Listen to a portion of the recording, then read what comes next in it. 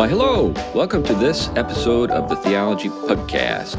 I'm C.R. Wiley. I'm a pastor. I serve a church in the Pacific Northwest, and I've written some things.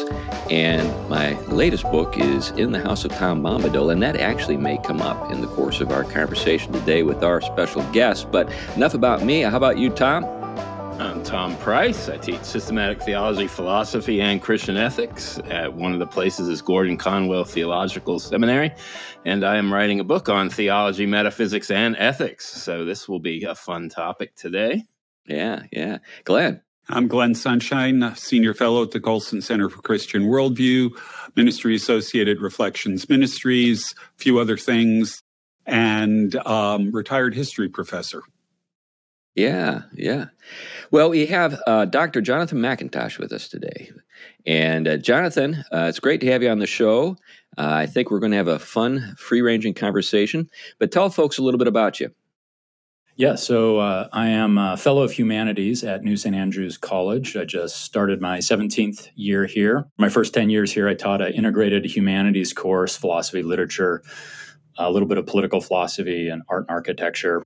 A lot of guest lectures in that course, so I didn't teach in all of those areas. But the last 6 years or so, I've been teaching a year-long colloquium in political and economic philosophy. So that's what I've been focusing on lately. And I do electives in natural law ethics, mainly political philosophy, some philosophical theology, especially St. Anselm of Canterbury and St. Thomas Aquinas. And then every other year or so, I do my Tolkien elective. That's rich stuff. Say, you showed us a mug, and there it is. There's the mug with the coffee.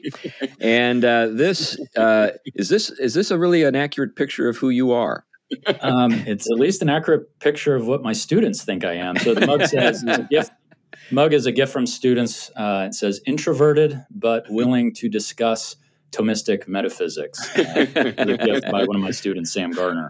Right. That gives you like a conversation sort of circle of maybe three people. But anyway, we're those three, I guess, for today. We're the three. So one of the things that you're known for is a book you wrote on Tolkien, and it actually got into metaphysics. Maybe that could be a good launching point for us, because a lot of our listeners are Tolkien fans, and we've addressed Tolkien several times different ways. But this may be an approach or an insight into Tolkien that's new to some of our people. Yeah, so I am an accidental Tolkienist. I had never read the Lord of the Rings until my wife and I began dating. Wow! And but was instantly a fan of it. I remember the first time I tried reading the Silmarillion. That many have started and few have finished. And I remember going on a road trip with my wife, again, early on in our marriage. I was reading out loud the creation myth from Tolkien's Silmarillion, the Ainulindale. Yeah. And I was just completely lost. I have no idea what was going on, which is ironic in hindsight, because I think I've probably written the longest study of that work to date. But yeah, in graduate school, I was studying philosophy at the University of Dallas, and I was taking a course in Aquinas's metaphysics at the time that I had some friends over visiting from church, and we were talking about Tolkien, and I had asked him if he had ever read Tolkien's creation myth, and he hadn't. So I thought, well, I'll just read a couple of passages. It's a beautiful work for those of your audience. If there's any of your audience who hasn't read the Silmarillion, that's maybe not the case with this podcast. But it's only, about 9 pages, and it's just poetically and philosophically brilliant at the same time.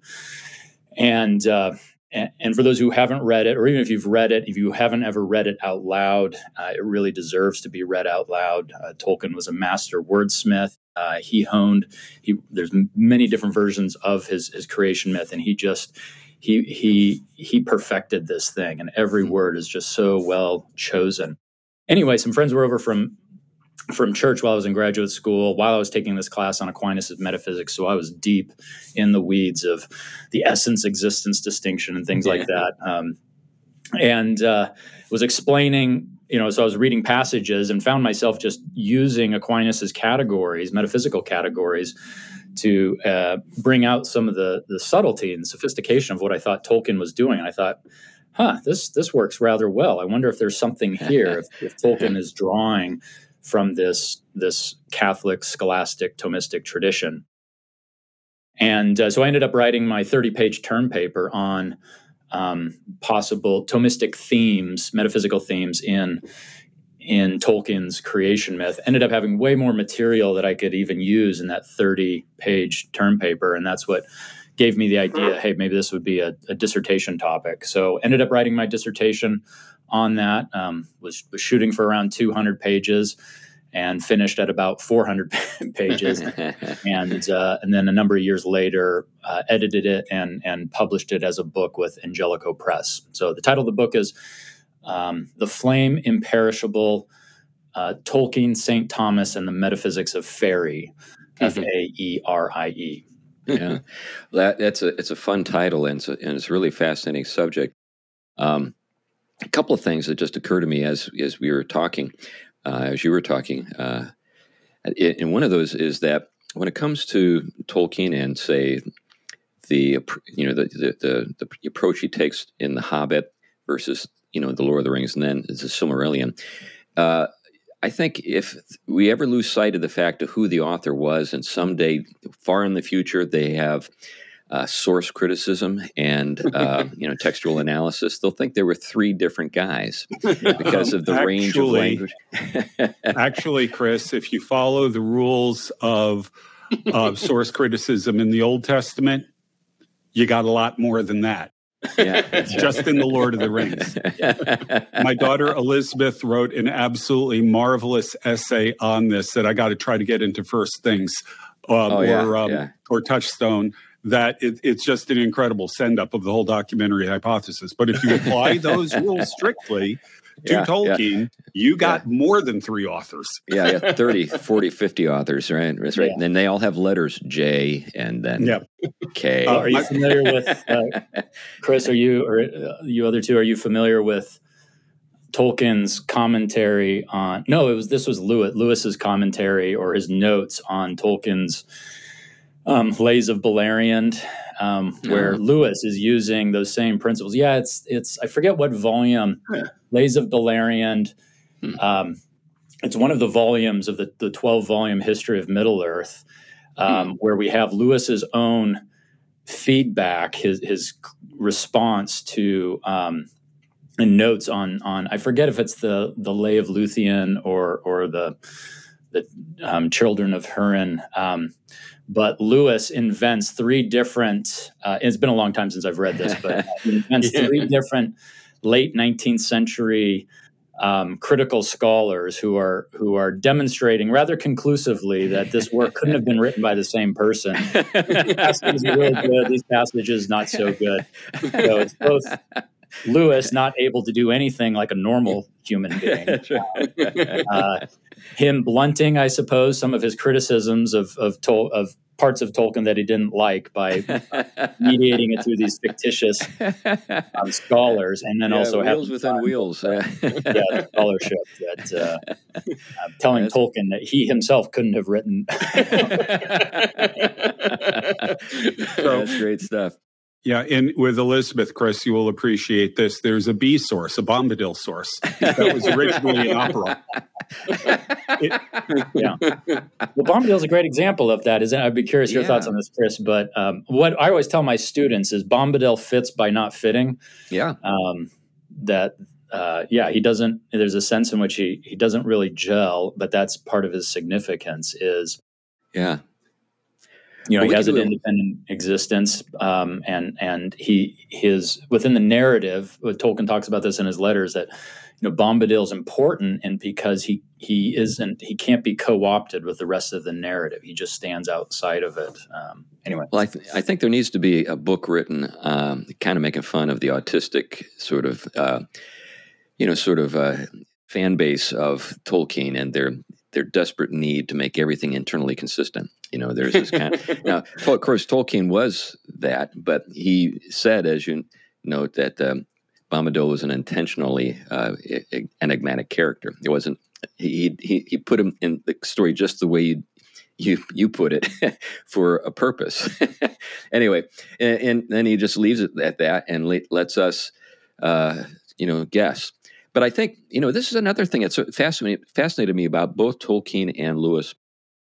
And like when I read Planet Narnia, Michael Ward's treatment of the Chronicles of Narnia, I think, of course, if you've read, The Discarded Image, if you're familiar with how, Lewis dresses the planets in the space trilogy, it's just like so obvious that this is what's going on. But he never told anybody.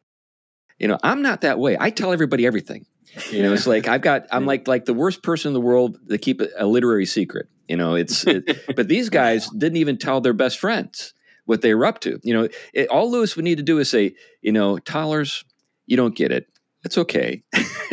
There is a rhyme and a reason to my approach. You might not appreciate it, but it's not just I'm pulling stuff out of the air and throwing it all together. But anyway, that's a whole other conversation. But let's jump into just the subject of Thomistic metaphysics. Can you just give us a quick synopsis for those? Maybe that's impossible. For those who aren't familiar with it out there in podcast land. No, it's a good question. It's been a while since I've taught Thomistic metaphysics, so I'll have to dig into the memory bank here. So I would say a great introduction for the layperson of Aquinas' metaphysics, I think, is and not just, this is not my view, but a view of other very reputable Thomist scholars, and that is G.K. Chesterton's biography, The Dumb Ox. And that was a hugely important book for me, by the way. When I read that, it was really paradigm shifting. But go ahead. Yeah, and there's a story about Etienne Gilson, one of the 20th century's foremost Thomist scholars. If I'm remembering the story correctly, he read it and then sort of threw the book down and said, well, this, Chesterton just accomplished in this little biography everything I've been trying to say my entire career. Don't you hate that? Yeah.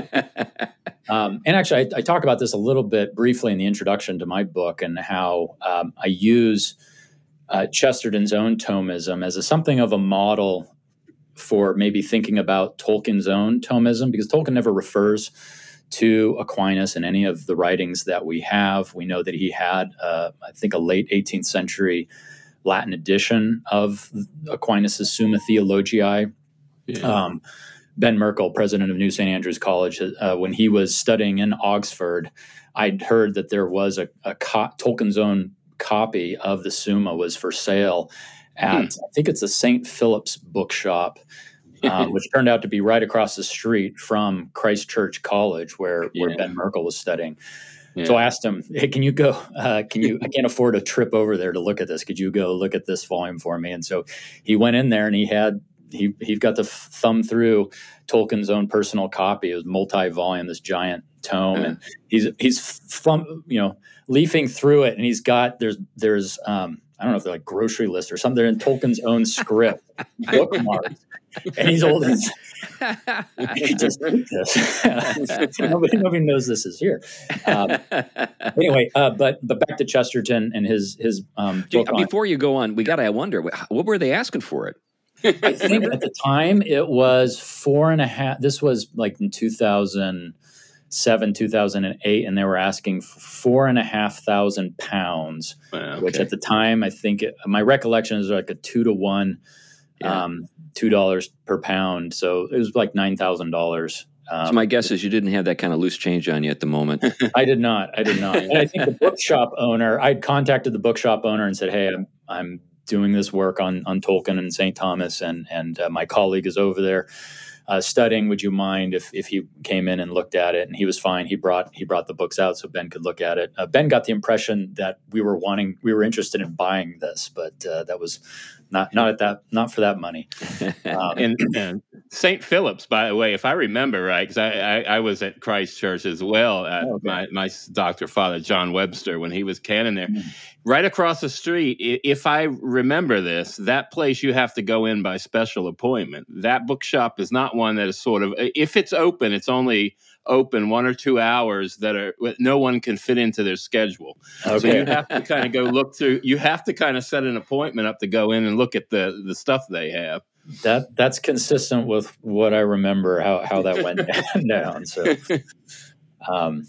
yeah, I don't know whatever happened to those volumes, but anyway, so I used in my introduction, I talk about Chesterton's relationship to Aquinas as maybe a kind of model for thinking about Tolkien. And one of the things that I forget his name, a Chesterton scholar has suggested is that, it's a question, how did Chesterton even write such a fine biography of Aquinas? And given that he doesn't seem to have spent much time researching Aquinas, and the thought is he just had this kind of innate philosophical affinity with the mind, and so he was just able to channel Aquinas, even though their philosophical vernacular and vocabulary is very different. That the suggestion is that the way Chesterton viewed the world just kind of tapped into it was similar to how Aquinas did.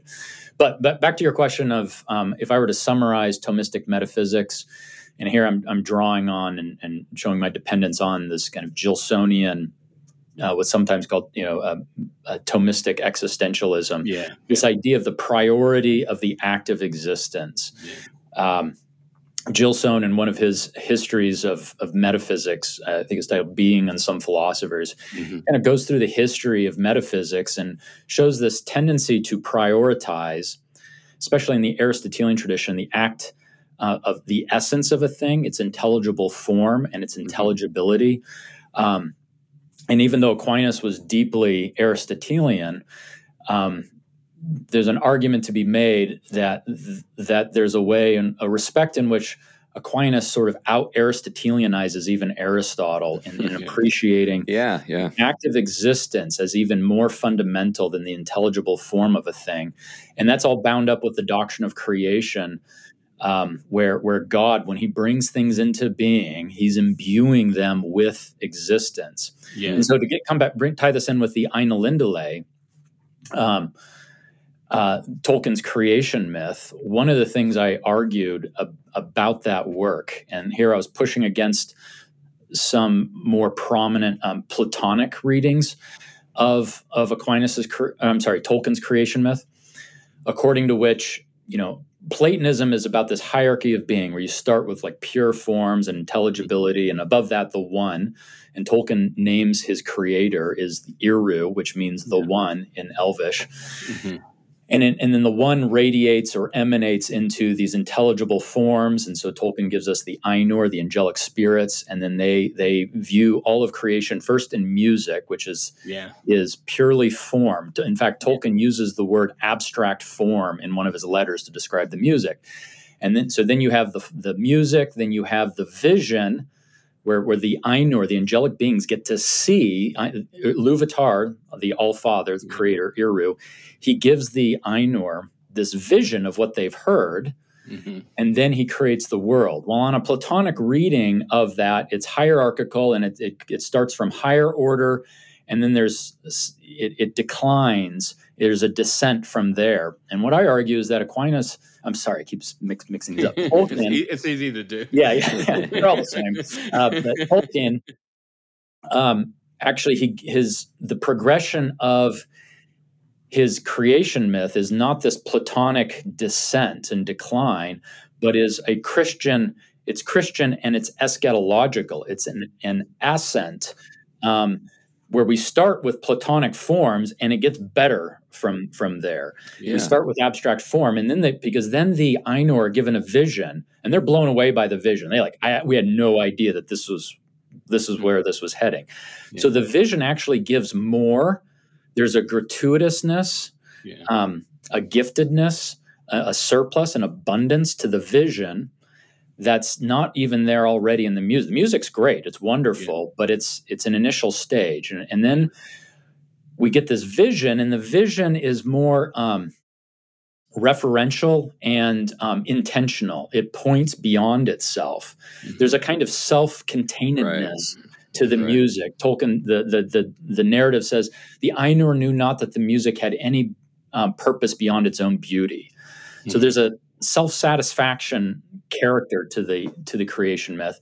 And then the Ainur are given a vision, and the vision elicits in the Ainur a desire. They want more than the vision. The vision promises more than it's able to deliver.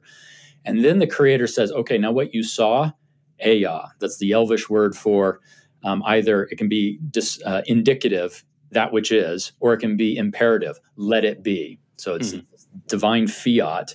Yeah. And the world's brought into being, and that's the gift of existence, this act of existence that is unrivaled even by the intelligible form or perception of a thing. So that's you asked what's a good intro to Aquinas' metaphysics. I would say read the Ainulindale, and it's a story of existence.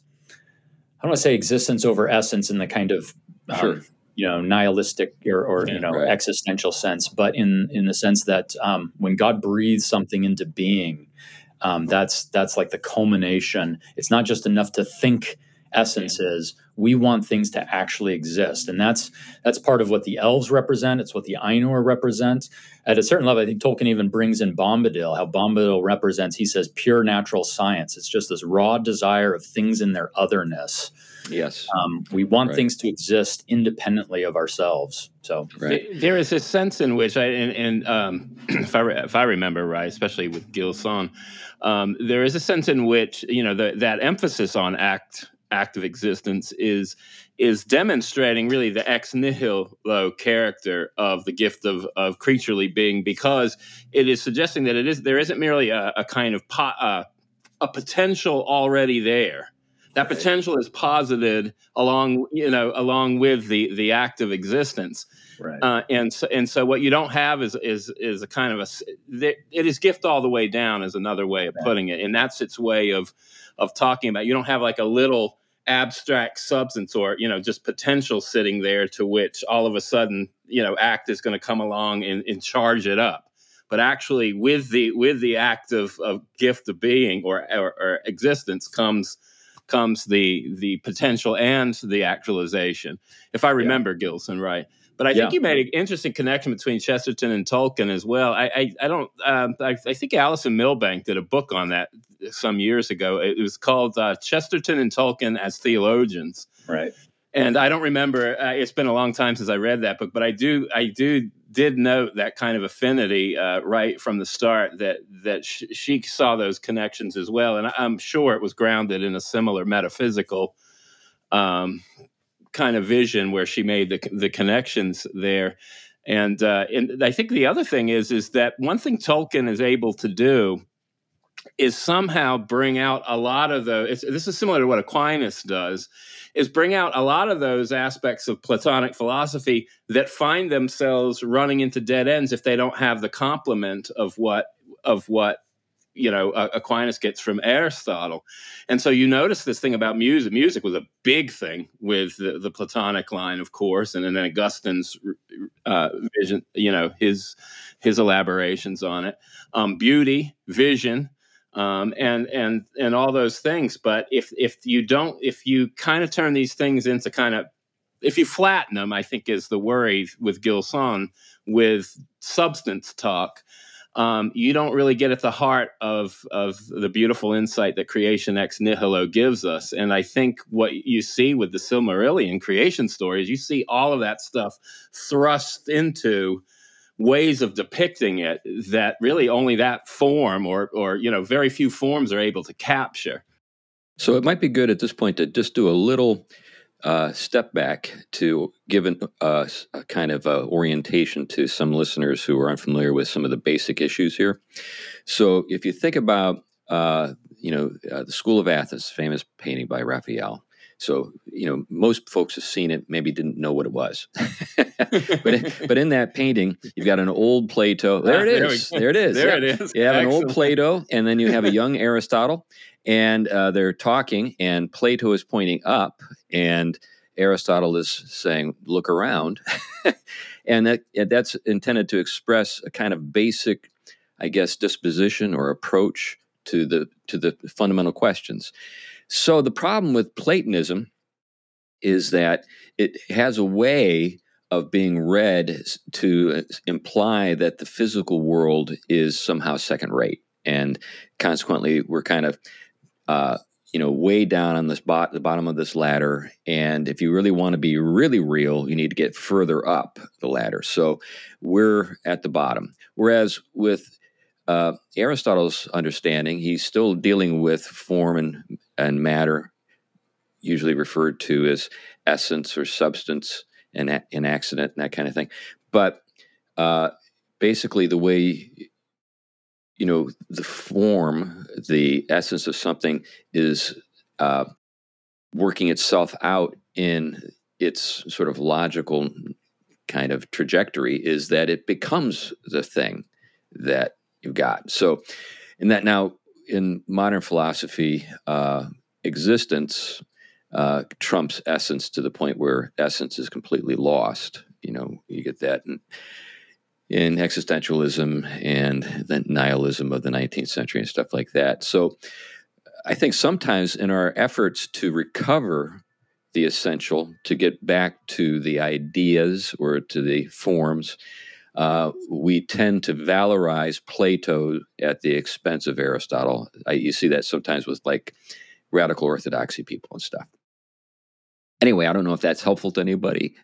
That's my attempt to provide an orientation. You're going to get a cup with a certain.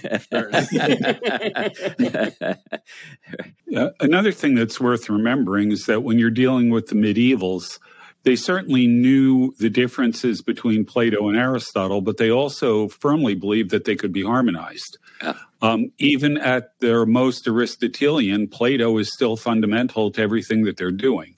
So I think, when you're looking at medieval theologians and philosophers, drawing too sharp a distinction between Plato and Aristotle is going to lead you in the wrong direction in terms of understanding what they're doing. Yeah.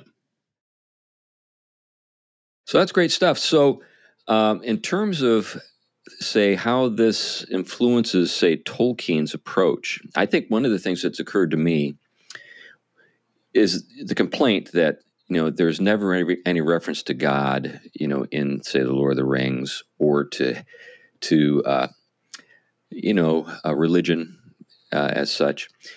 The thing that I always had in the back of my mind was, well, in the New Jerusalem, is there going to be religion, or is everything, significant and understood in terms of its significance?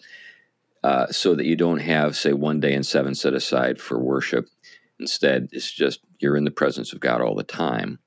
So in a sense, this isn't, I think, obviously this isn't what Tolkien was doing, but in a sense, the way to approach Tolkien, I think, is to think about kind of the suffusion of the world with meaning, and not, needing a religious sort of framework within which to interpret that. I don't know, maybe I'm putting it too strongly, but those are a couple of thoughts that come to mind. Well, one thing that you have to keep in mind is that Tolkien envisioned all of this as sort of a prehistory of the world. Yeah. And he actually at one point explained that the reason why you don't get many direct references to God or anything like that during the course of it is that revelation had not yet occurred. We're millennia pre-Abraham. And so he said, it's wrong to really be looking for this in there, because it hadn't happened yet. Now he does have the dialogue, but I forgot the name. Athrobeth. The name. Yeah, the elf speaking to the human, where they ultimately conclude that it's quite possible that Iluvatar might actually enter the world to fix it. Yeah, it's one of the tensions of the work. You're absolutely right, Glenn, about it.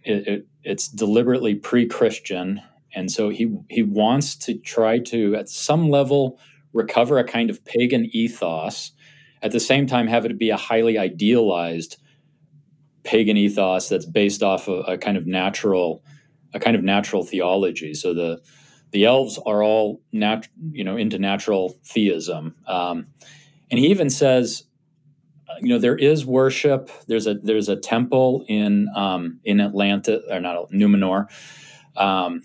I think it's the roof. There is no roof on the temple. I'm trying to remember. They're how they symbolize architecturally the transcendence of Iluvatar. And Sauron seduces the Numenorians into Melkor worship. So it's a kind of Satan worship, and there's a kind of Gnosticism and Manichaeism there. So there's certainly theology in the Silmarillion. And he talks about in one of his letters how, Frodo basically would have known about Iluvatar. He was taught by the elves, Bilbo. So I think you're right on the one hand, Glenn. On the other hand, he tips his hand and shows that there is theology in the background, right? We see Faramir and his men, this act of grace in the chapter Window on the West. It's veiled. Gandalf referring to himself as the servant of the secret fire. So, but that's the absence of religious themes is, of course, quite deliberate. It's deliberate for the historical reasons you mentioned, Glenn.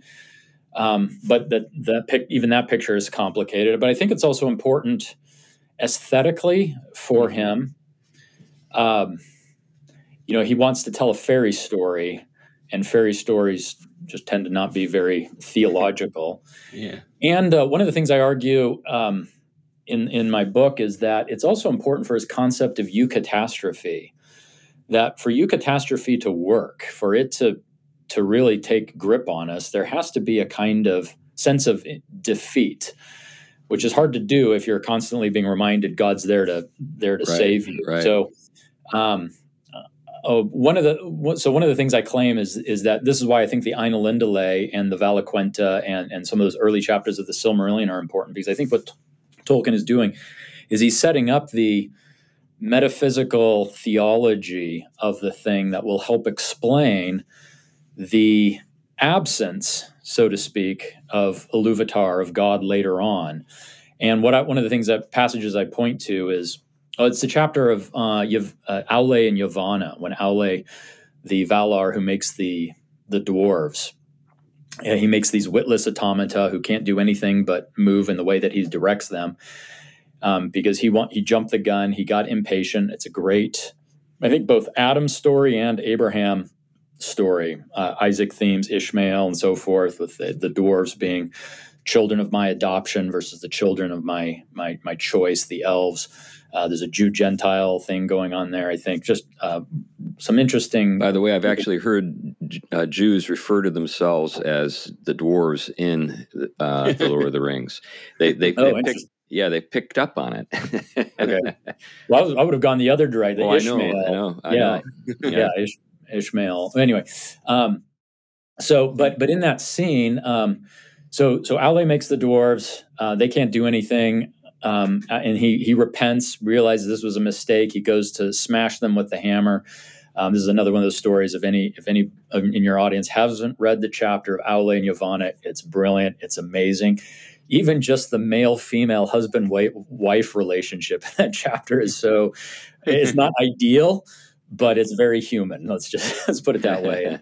Probably somewhat reflective of Tolkien's relationship with his wife at times. Sure. Maybe not. I don't know. Anyway, he goes to smash the dwarves. They flinch. That's because Iluvatar has blessed them with independent souls and has taken them up, elevated them into Iluvatar's own purpose. But then Yavanna is concerned because she's the goddess of living things and plants and trees. And the dwarves are going to cut stuff down. And so she wants somebody to protect them. And she remembers this vision, a part of the vision, the eagles and the Ents. Everybody else, all the other Valar had forgotten about them. And she goes to Manwë and says, "Hey, I want some trees, basically, that will that will protect the trees, that will exact vengeance for those who take advantage. And I love Manway's response. Manway is the Zeus figure, right? He's the head god of the pantheon, and he says, "That is a strange thought." And Yavanna says, "But it was in the vision." And then Manway is treated to a replay of the vision, and he sees, oh yeah, there are the eagles and the Ents. And the way it's described is, I'm forgetting this. It's been a little bit since I've read it, but it's almost as though he sees Arda, the creation, being upheld by the hands of Iluvatar, while it's almost as though then Iluvatar, with his other hand, so to speak, is interjecting something, this eucatastrophe, in this case, the introduction of the Ents and the Elves. And so I kind of view that as a paradigm for thinking about the theology, how Tolkien thinks about the theology of the Lord of the Rings, which is otherwise a quote-unquote atheistic work. It's deliberately, there's the atheos. God is not mentioned, but it's quite purposeful, and it's because Tolkien has this rich medieval metaphysical conception of things where everything is theological. He doesn't see God in competition or rivalry with his thing. So to talk about things is to talk about God. Yeah. Whereas, we modern Christians and evangelicals, we bring God down and put him on par with other things, so that when we tell stories, we got to introduce God as a character, just like other things, because that's what it means to tell a theological narrative. And I think Tolkien, his story doesn't mention God because God is so far down into the DNA of creation, of everything, that he can afford to not mention him. I think that's one of the hardest things to communicate to my theology students, is that for most of Christianity, the way God was conceived is not the biggest thing around the top, the kind of in competition with everything, but as a source and end of all things. All of creation is radiant with that presence. Everything is interconnected through the gift and the moral responsibilities to that you don't have to introduce everything with a quote unquote God qualification, because it's already assumed throughout in human relationships and everything else. And I think that you do this in the book. I know you really show that the metaphysics of creation and his connection of expressing that in this form of, I guess, a new myth. He really saw that as I think one of his primary goals, and I think similar to Lewis and that whole group, is that this is a conception of God and God's relationship to things that has really been eclipsed by the moderns and modern theology, especially now evangelical theology. And I think their service was to give it back to us. We just don't yet know how to figure out how to read it from that form, or we're just learning to. Yeah. Well, I think one of the things that's really important and helpful about all of this for the Reformed is this is a way of thinking about providence in a way that we generally don't. We do tend to think of God as the biggest guy on the block, and he's pushing buttons and making us do things. Now, our confession, the Westminster Confession, says that's not how it actually works. But as modern people, we automatically, I'm using that language, we automatically kind of fall into that. And I think one of the things that is interesting too about, say, the creation story of Tolkien, and even other things that he wrote, like Leaf by Niggle, is what is the relationship between God's providence and our work. So in the creation myth, we have the Valar singing, right? So it's not just the one, Eru, all by himself, all alone, decreeing things. There are actually what we could call the angelic host, I think, fairly, who are there. And even in Scripture, we hear the we, and we can say that's a reference to the Trinity. But there's always this sense that the Lord of hosts is God, that there are other beings, other creatures. Now they're creatures; they're not gods in the same sense. But that's a similarity when we think about Iluvatar and the Valar. In a sense, we could say they're like the gods. There's a pantheon. And another way we'd say, no, they're actually more like angelic beings. Anyway, just some thoughts that occur to me as we're, rambling here. Yeah. Well, you can also keep in mind that gods with a small g is sometimes used for the angelic host in the Old Testament. Yeah. So the distinction isn't quite as sharp as we might normally think. Another thing that's been floating around in the back of my mind, I don't know if Tolkien was actually aware of this, and Jonathan, you may be able to help here. The idea of religion itself is really, a lot of scholars of religion will argue that it is a product of Christianity. That, in fact, in most cultures, and I would argue in terms of Christianity, it has to do with the tension between the Roman government and the church in the early centuries.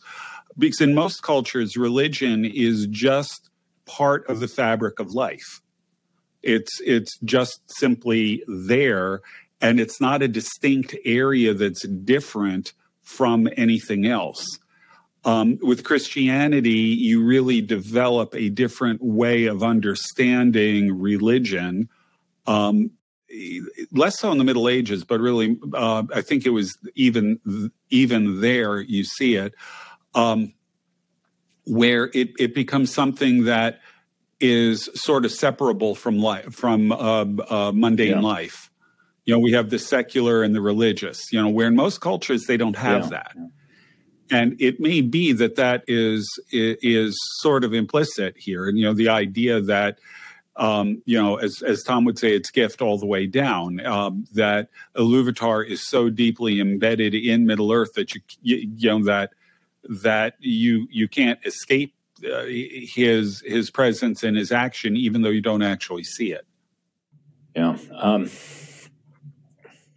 Well, sorry, I'm torn between what Glenn just said and what CR was saying earlier. Which one to run with? Whatever you want to run with. You can run with both. Well, why don't I stick with what I feel like I know better. I go back. I'm interested in Chris, what you said about providence and our role, because this is an area where I think I'd sent you guys an article that I'd written on sort of the theology and metaphysics of divine possibility, because this is a topic that I got into kind of post working on Tolkien, and it was really thinking through Tolkien's theory of subcreation and the significance, the metaphysical significance, the contribution that our subcreations make to God's providential plan. You mentioned Leaf by Niggle earlier, and if you think about it, that is an audacious work, what he's proposing, where Niggle paints a tree, and then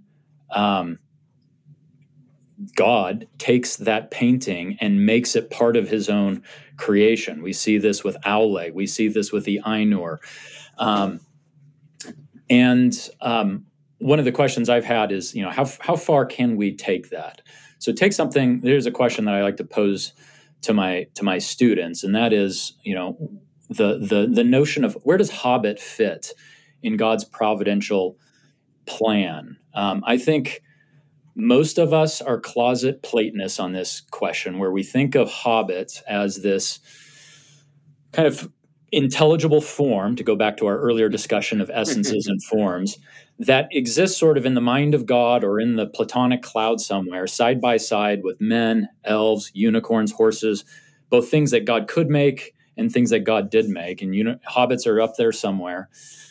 And then so God could have made hobbits, but he chose not to, and chose to give this idea of a hobbit to Tolkien.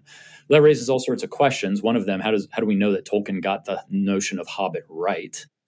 But also it raises the question, what sense was Tolkien subcreating hobbits if it's just this transcendent form that always was there, and he just discovered it in 1930, whenever he started writing Hobbit. And so one of the ways I tend to put it, and I'm curious what you guys think about this, but it's to say that, for all we know, God is the Lord of all, and God is not responsive to creation. He is the sovereign Lord of all. But it still makes a difference whether we think of hobbits as something that's sort of in the mind of God all eternally, sort of side by side, even independent of Tolkien. Does God think of hobbits independent of Tolkien, or does hobbits only exist in God's own mind as things that God thought up Tolkien thinking up? Yeah, right. Right, And if you go with that model, right. then God is still in charge. He's sovereign either way, but it means that Tolkien has a significance and a status within God's providential plan on that model that he doesn't on our other way of thinking about things. Yeah.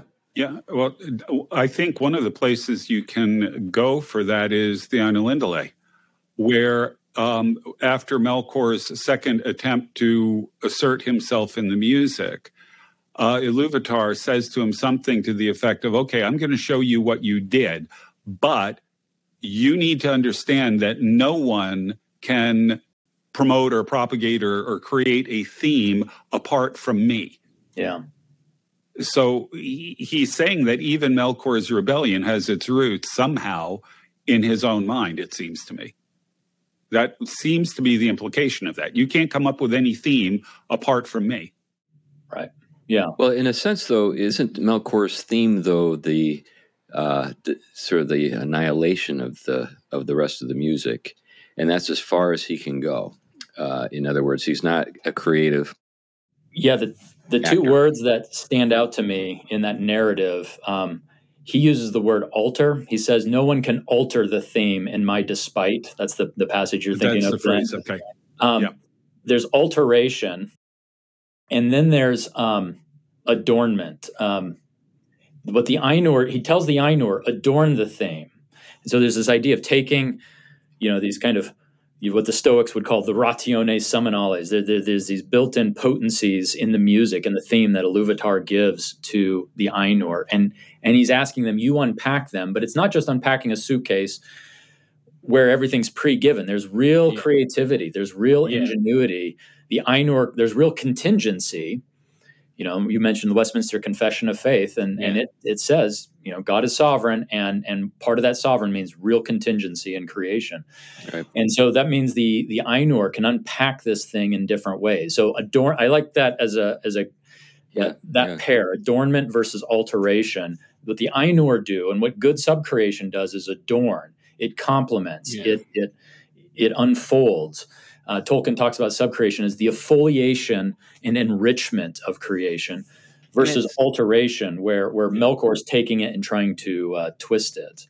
It's interesting because, in theology, it's very similar. When we talk about the offering, the human offering we make to God of the things we participate in as creatures. I often talk about just, we've done it on the show enough, but we talk about sacraments. You talk about the way in which you're not just given grain and grapes. You're actually giving something that's been formed. Well, let's just use a metaphor: bread and wine. There's been human cultivation in here. Yes, it's taking the kind of potential that is in something, certain ends in it, and actualizing them. But in offering this, there is something about the human contribution in that is not irrelevant, and it is not merely just giving God something back of God.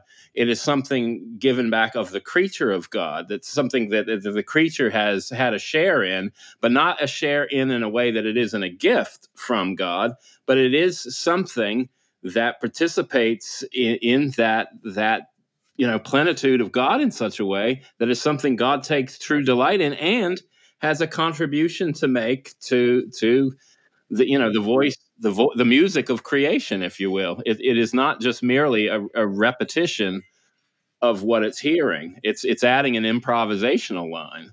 That's, a couple of thoughts come to my mind because I've been dealing with this quite a bit lately in my book I'm writing on totalitarianism, because totalitarianism has no room for this.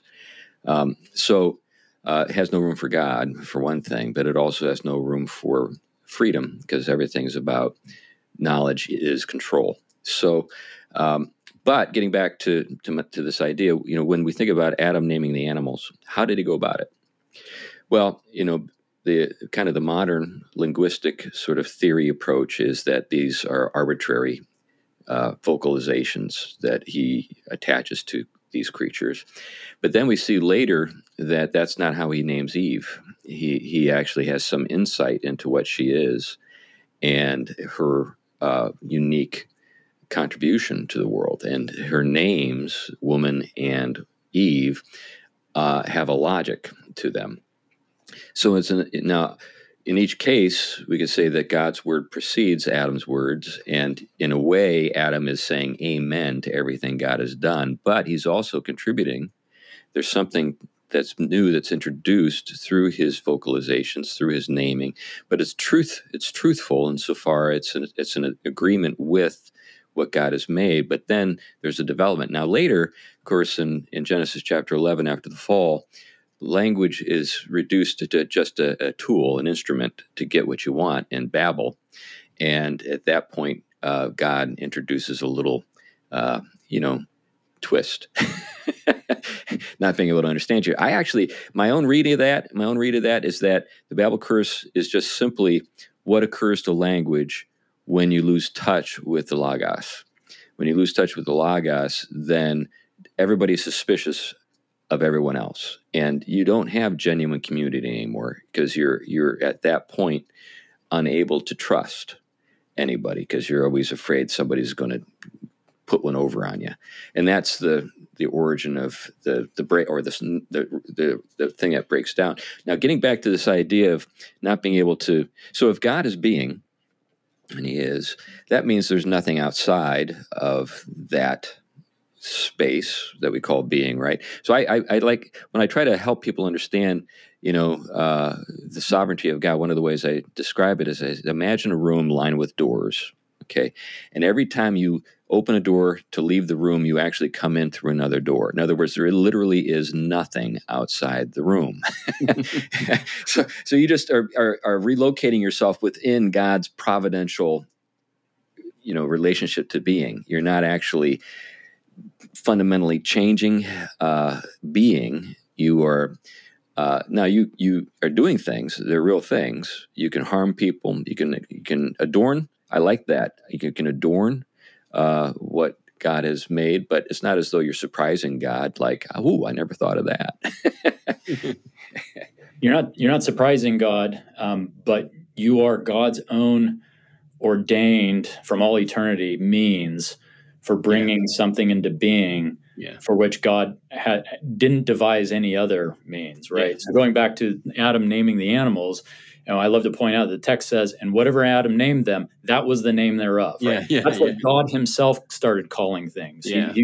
He waits for Adam to name them, and then that's what God names them. And again, that raises the question, how do we know Adam got it right? Well, if he was doing it in obedience, then he did it right. And God, so that means there's a sense in which God himself has no other name for a thing than what God ordained Adam to name them. Adam's built into, Adam is how God names things, and God doesn't name things any other way but by Adam. And likewise, that's how we know Tolkien got hobbits right, because there is no hobbit except what Tolkien came up with. That's right. And anyway. Well, that is very important for a lot of reasons to get that. I mean, I remember years ago taking a class with Nicholas Lash before he retired. He was a Catholic theologian. One of the things he talked about is most people think of God's creation, but everything a human does isn't part of God's creation. And I used to tell people everything a human does is part of God's creation except for the evil and sin. And it is not merely just part of what God creates, but it is the distinct particular part. There's a different, there is a big difference between particular and, specific. Thomas Fowle gets into a lot of that, but it's the specifics of what each of us do that show that we all participate in that gift in a very peculiar way that never exhausts the plenitude of God, but is able to refract it in some way, both, to be what God wants to do, wants to create through that secondary means. It's interesting, though, that the notion, especially we talk about Thomas's metaphysics or just classic Christian, is the way in which teleology works with all of that, the pulling of all things towards God as their end as well. And there's I imagine for Tolkien there is this kind of interplay going on there as well. The way in which as God's creation points to the Creator, there is evoking in us certain things that does actualize at times things peculiar to the way we're wired and our contribution to them. That is an unfolding of a purpose that is all heading towards that fulfillment goal, but is very different. In other words, you can have two humans, both oriented towards, the beatific vision, but their contributions in life are fundamentally different, and for the flourishing of the whole, and say they're both different humans being obedient. And yet you can't say that what they produce is merely just accidental in this kind of theology. So what they're bringing about is definitely something God wants to bring about through it, but it is also something that is what God wants to do through those two. I mean, that's your key point there, right? Yeah. No, Tolkien came up with hobbits, and he's fundamentally altered the kinds of things that there are, at least imaginatively, for us. And going forward, creation is forever going to bear that stamp of hobbits are now a thing. They weren't a thing until Tolkien came up with it. Not because God didn't know. God ordained for the first, period of creation history that there was no such thing as hobbits. I would submit that 5 minutes before Tolkien flipped over a blank page, he saw when he's grading those exams, and saw that blank sheet and wrote, "In a hole in the ground there lived a hobbit." There was no such thing in creation history as hobbits. Had no existence whatsoever. Not because it caught God off guard, but God, in his providential writing of the history, he left hobbits out for that period. It had no meaning then, and then it did. And going forward, it's now part of it's a significant meaning. It's inspiring for many people. People, for example, my daughter and my son-in-law refer to themselves as hobbits.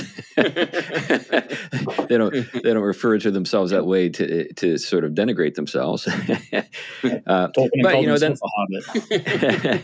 But then there are other things like duffel puds and stuff like that. And you say, well, how far does this go? I guess we don't need to be afraid of that, but because it just is the case that, at least in the sort of status of existence that hobbits and duffel puds exist, in terms of our consciousness and our literary canon and our, they don't have the same kind of existence as, say, a baby that you've gotten in the other room, but they exist in a sense that's still significant, playing a role in people's lives. Jonathan, I guess we talk about a lot about this, especially since we're seeing an increased interest in it, but especially the import of the arts, in the humanities, much less in the Christian vision of thing, and how at certain times that has really taken off, whether it's cathedrals, whether it's artwork, painting, literature, poetry, music, and I think really part of what both the metaphysics of creation in its richest theological forms, and then what Tolkien are up to, they're really talking about, there is that aspect of your point there. It is worth investing in those kinds of things, because those are things God is up to, are doing art, are doing those things. A lot of times we often talk about, well, if the human tries to do it, it somehow is always looked at under this dark cloud, and it can never be seen to still refract. But Scripture's always talking about bringing, the renewal of all things, the bringing all things back into conformity to Christ, and that this is kind of like building on the cornerstone, right, for an everlasting temple. So this doesn't lose its significance, nor is it merely transitory. Well, I think one of the things that comes to my mind immediately at this point is a subject that we've touched on many times, and that's the nature of technology. So, does this apply to the computer? Does this comply? If so, then does this apply to artificial intelligence? There's a whole Pandora's box we're opening up here. Any thoughts on that? Talking about rings of power, right? right. Well, there's hobbits and then there's rings of power. Yeah, well, that's a good thought. I mean, so how do we distinguish our works? maybe this would be a good way to sort of bring the show in for a landing, because we're getting, almost to the end here. Any thoughts that come to mind, Jonathan? Well, yeah, I don't. That is in many ways, the question. I don't know that I can do better than just our earlier discussion. That's why I think that those two categories of alteration versus adornment are so important. It's sometimes it's not easy to tell which is which. I make a computer, I make an iPhone, a smartphone. Have I created something that liberates humanity and helps give us new access to and adorns creation, or have I just enslaved everybody? Mm-hmm. And in some of our technology, it does both. And Tolkien was clearly concerned about this, and tended towards a profound skepticism of technology. And one of the things I love about Tolkien's work is his willingness to play with these things and bring forth ambiguity. So we get the rings of power, the same, but the rings that the elves have are instruments of beauty and subcreation. This is why there's Rivendell. This is why there's Lothlorien. But then the same technology is used for creating Mordor and creating domination, and clearly purpose, intentionality is important, but even that's not always sufficient, because Gandalf says, if you gave me the ring, I would intend to use it for good, and it would be downhill from there. It would be horrible. So there, the path to hell is paved with good intentions and so forth. Yeah. So clearly intentions matter, but it can't just be our own personal intentions. We have to cut with the grain of being, of the things that are, going back to what Thomas was saying. And so, yeah, I don't think I have any great insight on that question more than anybody else, other than, I think it's a dilemma, a tension that's really the theme of that lies near the heart of Tolkien's work and trying to get this right. What's the difference between an Aule who makes the dwarves, and he does it because I wanted things that would look at creation, that would look at Arda and marvel at its beauty, but I was impatient. I got ahead of myself. I shouldn't have done this. This was above my pay grade. Yeah. Maybe over-realized eschatology. Yeah. Along that line, when you think about, the introduction of technology in Genesis, you got people like Tubal-Cain, in chapter 4 of Genesis, and the scenario or the setting is not all that uplifting. But later on, of course, we have the temple, and we have the Ark of the Covenant. We've got all these other ways in which the arts are employed in the worship of God and in the adornment of creation. Yeah. I could tell you were saying something there, Glenn. I didn't mean to cut you off. Yeah. An odd thought about the elven rings. I'm not sure that they were good. First of all, they are keyed to Sauron's technology. Yeah. And secondly, what are they designed to do? They're designed to basically hold back the changes, to hold back time. Yeah. Hold back the advancement of history, of God's purposes in history. Preservation. When you put it in terms of God's purposes, that is probably overstating it. But is the goal of pure preservation necessarily the right goal, even in the context of Middle Earth? Yeah. No, that's I may have chosen a bad example. I think it's ambiguous. You're right to point that out. There's something already questionable about the Elvish, even their rings. They learn it. My understanding is they learn that technology from Sauron. I forget from Sauron. Details. Yeah. So their preservation can be good, and my 5th chapter of the book is all on Tolkien's metaphysics of evil, and I suggest there's sort of 5 different places where evil gets registered. There's lots of different ways of doing this, but this is just a way I find helpful. Is at the level of creation. So we see Melkor wanting Iluvatar's own creative powers. We see evil take place at the level of wanting the power to give being. Then there's subcreation, where you're misusing your power, your rightful powers, your creaturely finitude powers of subcreation, misusing those to fashion things you shouldn't. Then there's preservation, where you're taking things that have been made or subcreated and trying to preserve them in a way that it extends its lifespan beyond what Iluvatar, what Providence wants it. So preservation, domination, maybe is this 6 categories? Anyway, domination, where you're trying to just exert your will over other things, and then annihilation, where you just want to obliterate being. Right. So yeah, your point is well taken. Maybe a better ambiguous comparison is the theme of splintered light, where we have the Silmaril jewels. Yeah. And maybe you could say that, make the same argument about them as you were making about the Elvish rings.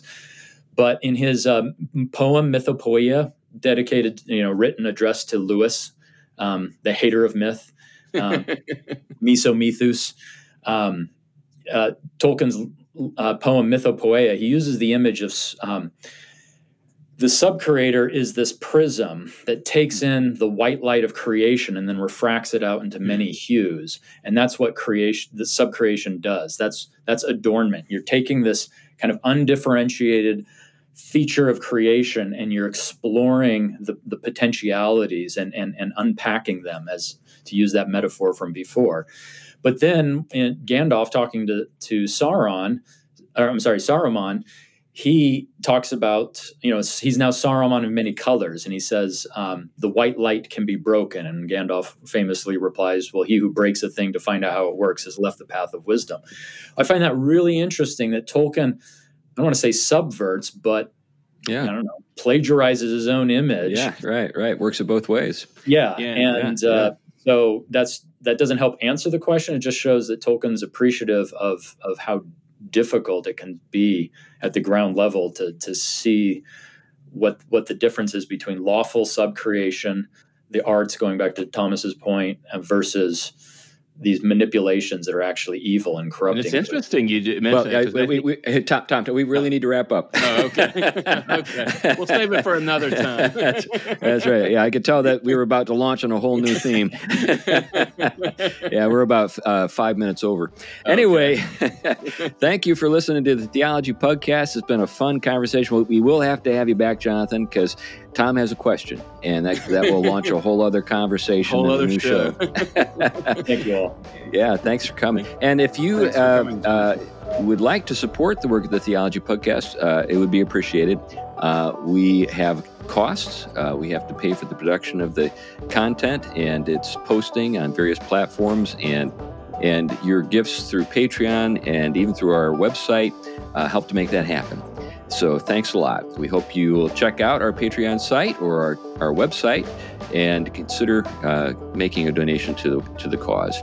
Anyway, that's enough for now. Bye-bye. Bye. Bye-bye.